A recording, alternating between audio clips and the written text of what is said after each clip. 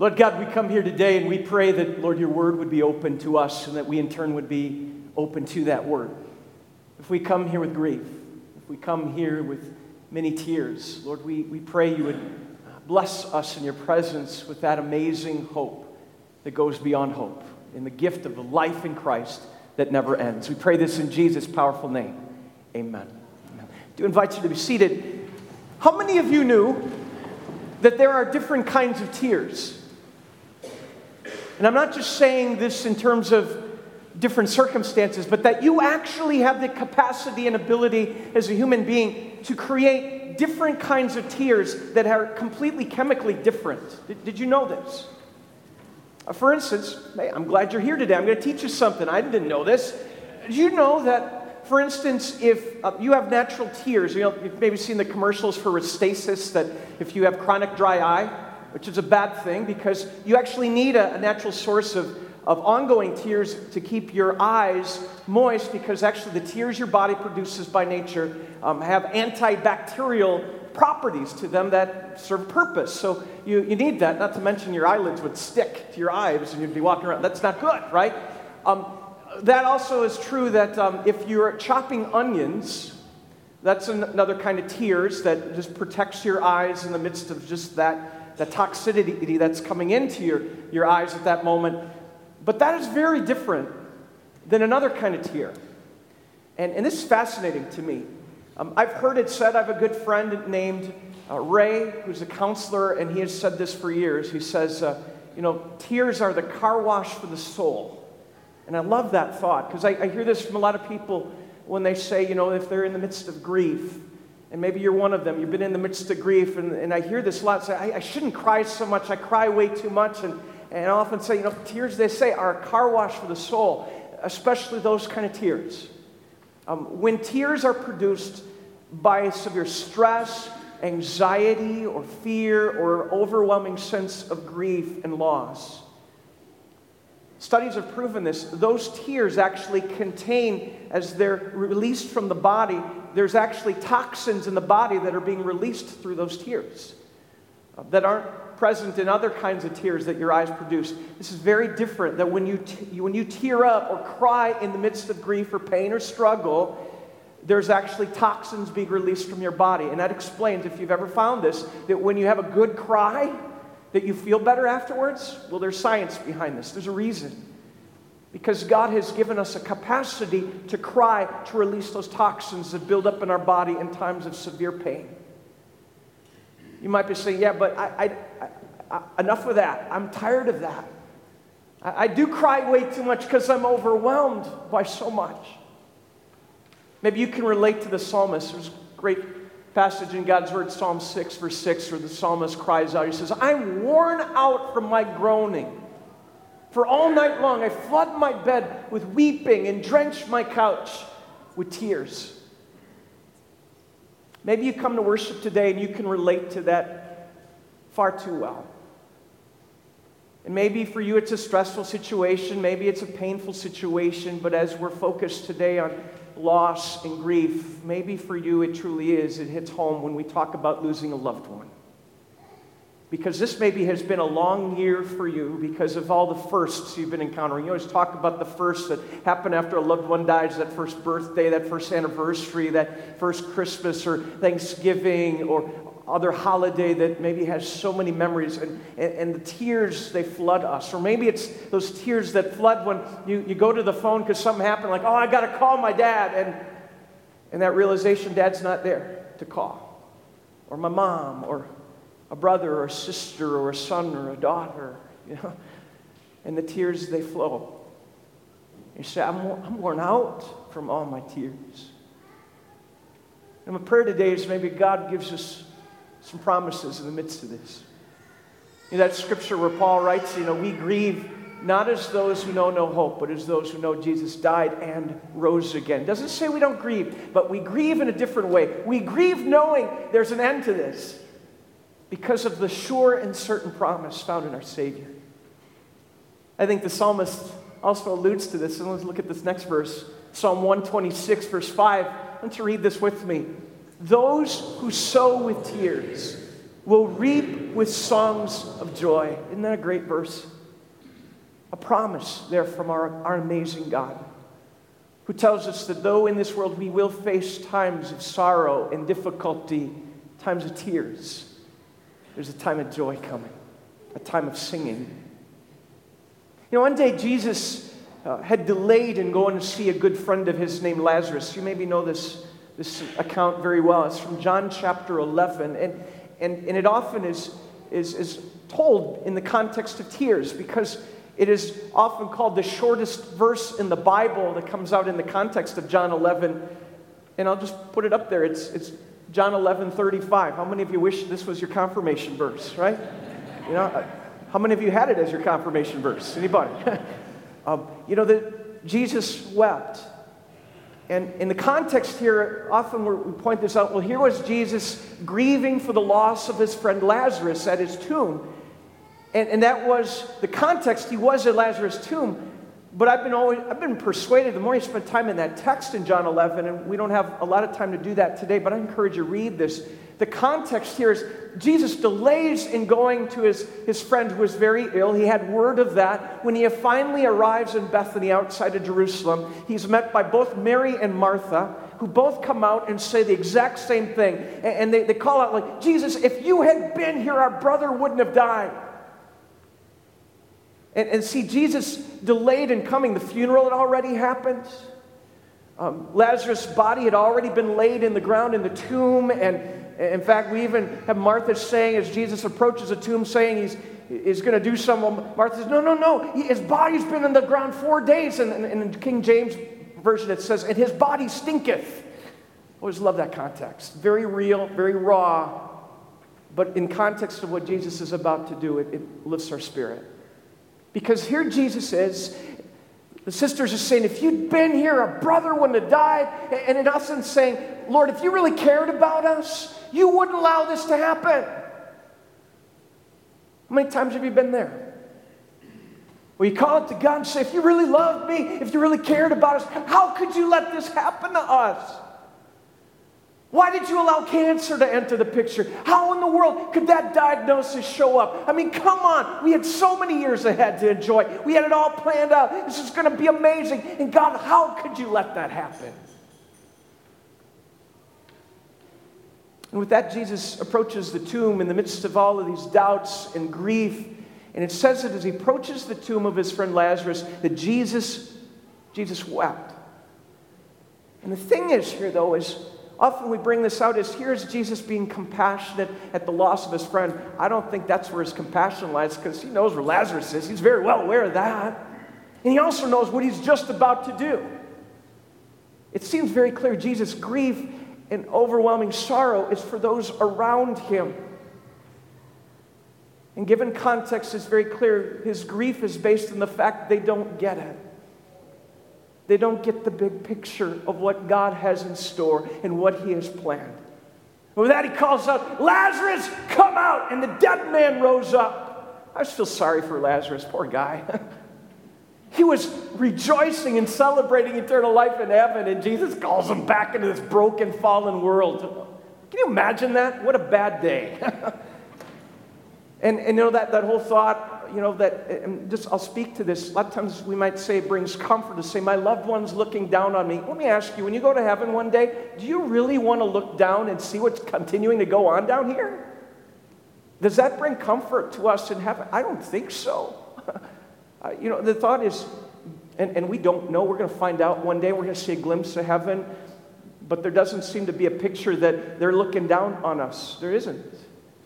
And I get it, the memory thought of they're with us. Of course they're with us. We continue to carry them. They've poured their lives into us. We love them and they've loved us. That continues to go with us.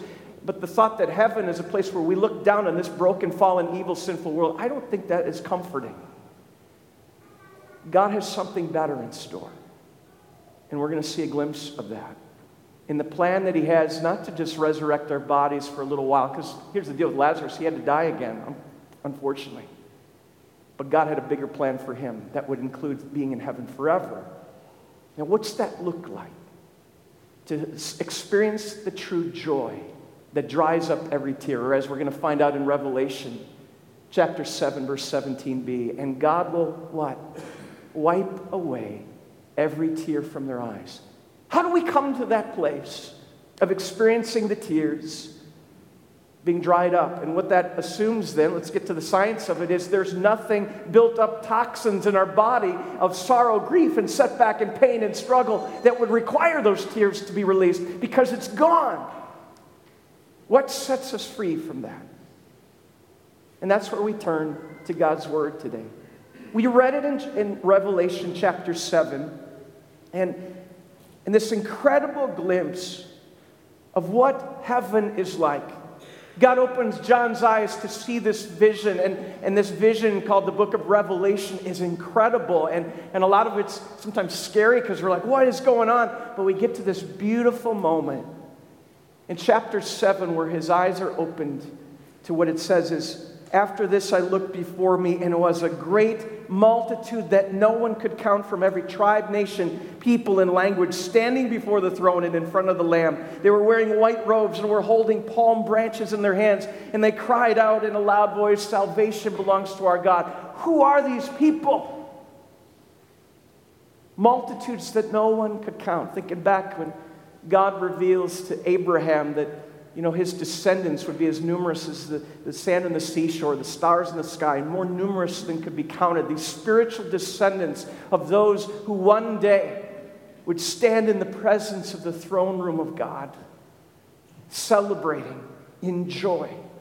Who are they? Well, to help us learn a little more about this, we're going to study this from an acronym standpoint. Tears.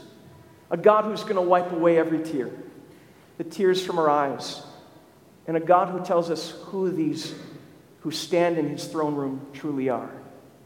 It starts off with T. I was going to stand for this because we learned it in a verse that comes up here. You can read it in verse 14. He says, when he asks, who are these? And he says, sir, you know. These are they who have come out of the great tribulation. There it is. The great tribulation. They've washed the robes and made them white in the blood of the Lamb. The great tribulation. This reference, this word ties in when Jesus says, in this world you will face tribulation, or you will face trouble, but take heart, I've overcome the world. We've been desensitized to this more and more in our culture, to think that in this world the goal is to experience ultimate comfort, and we run from uncomfortable circumstances, we run from discomfort, from pain. At all costs, we run from it, and we have products to relieve it, and that's just become our mindset, is that the goal of life here is to be pain-free, suffering-free, trouble-free, and the reality is that's not true. It's impossible in this world. Maybe you've been paying attention to this out in Oregon. There's a young lady by the name of Brittany Maynard, I believe is her name, and she's been kind of hitting social media by storm, and she's a young girl in her 20s, married, and she has a brain tumor, and she's dying. And she has gone public. She moved from California to Oregon because in Oregon you can end your life on your own terms, as they're saying. They're calling it death with dignity. Death with dignity is what they're calling it. And basically, she can go and to her doctor, who will prescribe some drugs, that she will end her life. And she was going to end it on November 1st. That was her plan. Yesterday, she changed her mind. She's decided to hang in there a little longer and on her own terms, stay alive. And this is, there's just so much response going on the internet. Even on our Synodical webpage, there's an article about this. I encourage you to go and research this a little more, because it's easy in our culture to say, oh yeah, that makes total sense. Death with dignity, of course, on your own terms, end your life, because you're going to die anyway. And the problem here is we've gotten to this point where we say, okay, we just avoid suffering at all costs, forgetting that even in the midst of tribulation and suffering, God is doing something amazing in our lives. Opening our hearts to realize there's something greater than what we see here. As God has put eternity into the hearts of his people, as Ecclesiastes declares, it's a longing for something more. And before we're quickly say, well, she doesn't have a clue. Well, yes, I would agree with that. I don't think she does have a clue. But it's very clear she doesn't have a relationship with God, a God who teaches us we have a purpose no matter what our circumstances, and that's the gift we have here today. is to realize even in tribulation, God has a purpose for those He's loved and those who He's called, no matter how difficult it is, even through suffering. And if you've gone through the suffering and death of a loved one, you say, this is just so hard. Yes, it is. But in the face of it, God teaches us something that is so amazing that we can't learn by avoiding it. But a God who invites us to stare into that pain and that longing for something more, and a God who gives us an answer that surpasses anything we could ever imagine here on this earth. A God who prepares us for what is ahead. That's where we get to exaltation in the presence of God. You know, you see this as John has this vision in heaven. You know, there they are calling out to Almighty God, those that are gathered around and shouting out, Amen, praise and glory and wisdom and thanks and honor and power and strength be to our God forever and ever. Amen. You know, here they are gathered, shouting out exaltation to a God who has persevered, the one who has taken His place at the throne. You know, theologians, they talk about, in terms of the life of Jesus, first of all, they talk about the states of humiliation, which starts with His conception of this world, all the way through His birth, all the way through His humbling Himself on a cross and dying for us. Those states of humiliation in the life of Jesus. But then begins what are known as the states of exaltation that begin with His descent into hell, where He proclaims victory over those who in hell, and victory in Christ that He's proclaimed by overcoming death, all the way through His ascent and resurrection and ascent into heaven that continues that victory and celebration into eternity while He takes His seat at the right hand of God. Exaltation of our Savior Jesus, who has conquered death once and for all. Through His perfection, through His love, through His grace, He went that way for us to take this place of honor. And here He is at the center of heaven with those multitudes gathered around, along with the elders and the angels singing praises of Amen. And it's this amazing picture of a God who has conquered. It's part of when we see that vision where we're waving palm branches with white robes. Well, what's the white robe thing all about? Well, they've been washed in the blood of the Lamb. They are set free from their sin, from their doubts, from their fears, from the tribulations of life. And that waving of palm branches is a signal of victory. In ancient cultures, that's what they do. They cut these branches down and they'd wave them in times of victory and great joy, because the victory belongs to our God. And they have reason to celebrate, because that which held them back, which broke them, was now overwhelmingly done away with. They're in His presence, the one who lives victoriously. It would make sense that it's no wonder adoration is their response. They adore God with their voices. They call out to Him and they give Him thanks. You know, even there earlier it says, you know, holy, holy, holy in verse 4. You know, is the Lord God Almighty who was and is to come. You're worthy, the saints cry out. They adore the one who laid down His life for them, the Lamb who was slain, who gives victory for all eternity. This is more than just a nice thought. If you've just kind of went through that cliche, well, they're in a better place. Folks, they are in a better place because God has given victory. It's not just a nice well wish. It is true. It's real. They are alive in adoration in the presence of Almighty God, the Lamb who was slain. Because of restoration. That's our next word here. Listen to these things. What does God give us there? Is there before the throne of God.